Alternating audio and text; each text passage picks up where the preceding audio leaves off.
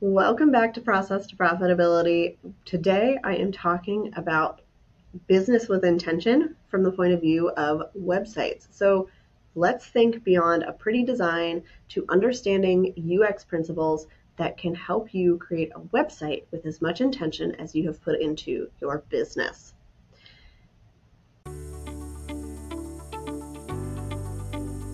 Welcome to Process to Profitability, hosted by me, Samantha Maid. Process to Profitability centers on strategic processes that reduce costs while increasing conversions, productivity, and efficiency for creative CEO women who are growing sustainable, successful service-based businesses.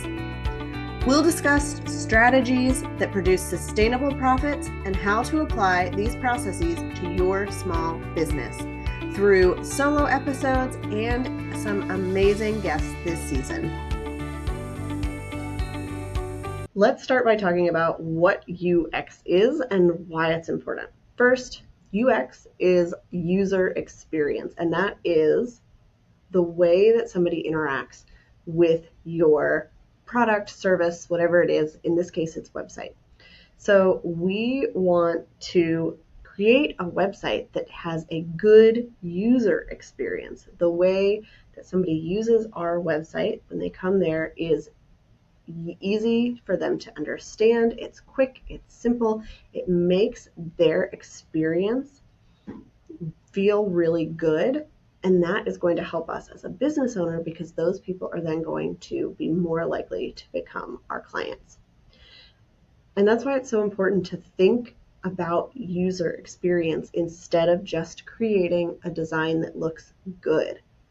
I see so many websites that look really pretty, that have all of the trendy colors and fonts and graphics and layouts, but they don't work well from a user point of view. The fonts are small and hard to read. So it looks good when you're looking at it on Pinterest, it catches your eye. But when you actually go to the site, it's hard to understand what they're talking about because you have to zoom in to read it. And that is where we see a disconnect between the aesthetics of something and the actual UX of it. So let's think about some of the key UX principles that are most important for websites.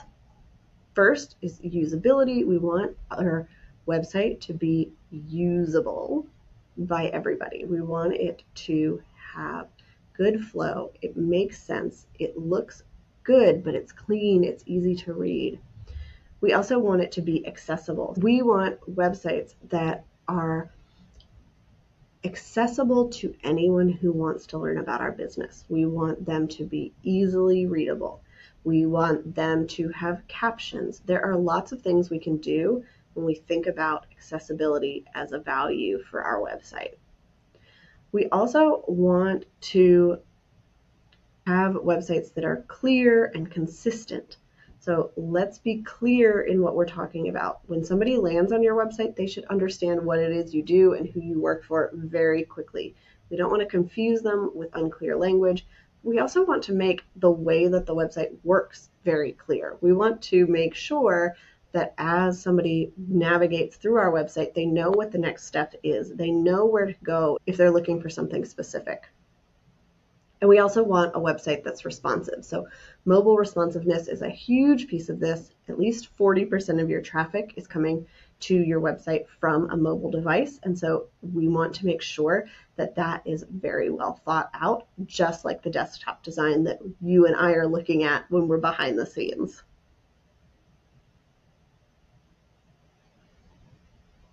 So how do you know if your website has a good user experience or if there are UX issues? I want to guide you through the process of identifying UX issues by conducting some simple user testing and then encourage you to think about how your customers are using your website so that you can see that journey from an outside perspective. First, I want you to do some user testing, and we talked about this in a previous episode with heat maps, so you can go back and listen to that one. That's a great way to see how people are using your website and where there might be issues. There are also other tools that you can use that will show you color contrast or what your website looks like to somebody who is colorblind. Another way we mentioned in a previous episode is to just watch somebody else use your website without telling them exactly what to do and see if they can figure out what you do, where to go, how they can work with you, and what they would do in order to get in touch with you. I really want you to put yourself in the shoes of your ideal client who is coming to your website. Think about if they Google you and they come to your website, what is their user experience going to be? What's their journey going to be like? And are there any places along that path that might prove to be stumbling blocks that we can ease through the way that we design? A couple of the pain points that I see most often are slow loading times. So if you go to Google PageSpeed Insights, you can see how your website is loading. And if it is slow, A, people are not going to stick around long enough to let it load, and B, that's going to cause a lot of frustration for the people who do want to check out your website. The next one is unclear navigation. So if you have links that are confusing, maybe because they're labeled something that is not standard or because things are all over the place, that is going to turn people off very quickly. And then if you have a lack of accessibility features, there are some websites that have an accessible mode you can turn on and off, but most of the website platforms that small business owners are using don't offer that. So we just want to think about accessibility when we're doing our initial design. Think about the font sizes and colors that you're using. Think about how we can add captions to our blog posts, transcripts to our podcast episodes, those types of things. And then another thing is if we have a lot of broken links on our site, that can be extremely frustrating for people. If you are linking to something that they're interested in and they click on it and none of those links work, they're not going to want to stick around because they don't trust your website to offer what it says it does. All of this comes back to our previous series of data-driven decisions. We want to look at the data, how people are using our website, what the results they are getting are, and see how we can then improve this user experience to get better results in our business. So, what are a couple of actionable steps you can take to improve your website's UX and make it more than just a pretty design? First is streamline your navigation. Simplify your website's navigation by reducing the number of menu items and providing clear labels. On most of the websites I design, I like to have a about page link, a services page, contact page, and a blog page. That's it. If you have multiple services, put them in a drop-down menu. That's going to make it clean, simple, and people are easily going to be able to figure out how to move through your website. The second thing is optimize for mobile experience. Ensure your website is responsive and mobile friendly because so many people are going to be visiting your website on a mobile device. And most platforms allow you to do this really easily. They have a way that you can design the mobile alongside the desktop, but start by just taking some time to look at your own website on your phone and see what it looks like.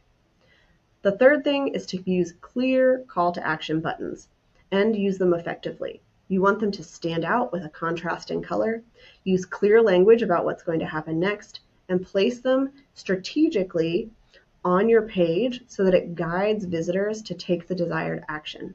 I like to tell people that especially on a long sales page or a services page, you want a call to action button every 2 to 3 scroll lengths. So nobody has to scroll to the top or bottom of your page to click on that button. They can always find it very quickly and very easily. So we've talked a lot about what user experience is and ways that you can improve it. And I just want you to take away that when we're building a business with intention, it goes beyond just the things that we do in our business. We also think about things like our website and intentionally go beyond a pretty aesthetic design to create one that it has a good user experience that works for our potential clients and the people who are visiting our websites.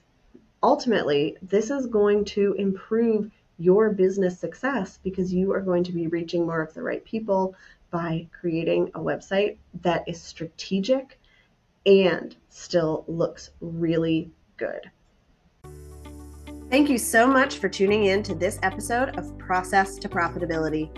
I'd love it if you would leave a rating and review on Apple Podcasts to help others find the show, and send me a message to let me know, what is your process to profitability? You can connect with me on my website at lemonandthesea.com or on Instagram and TikTok at lemonandthesea.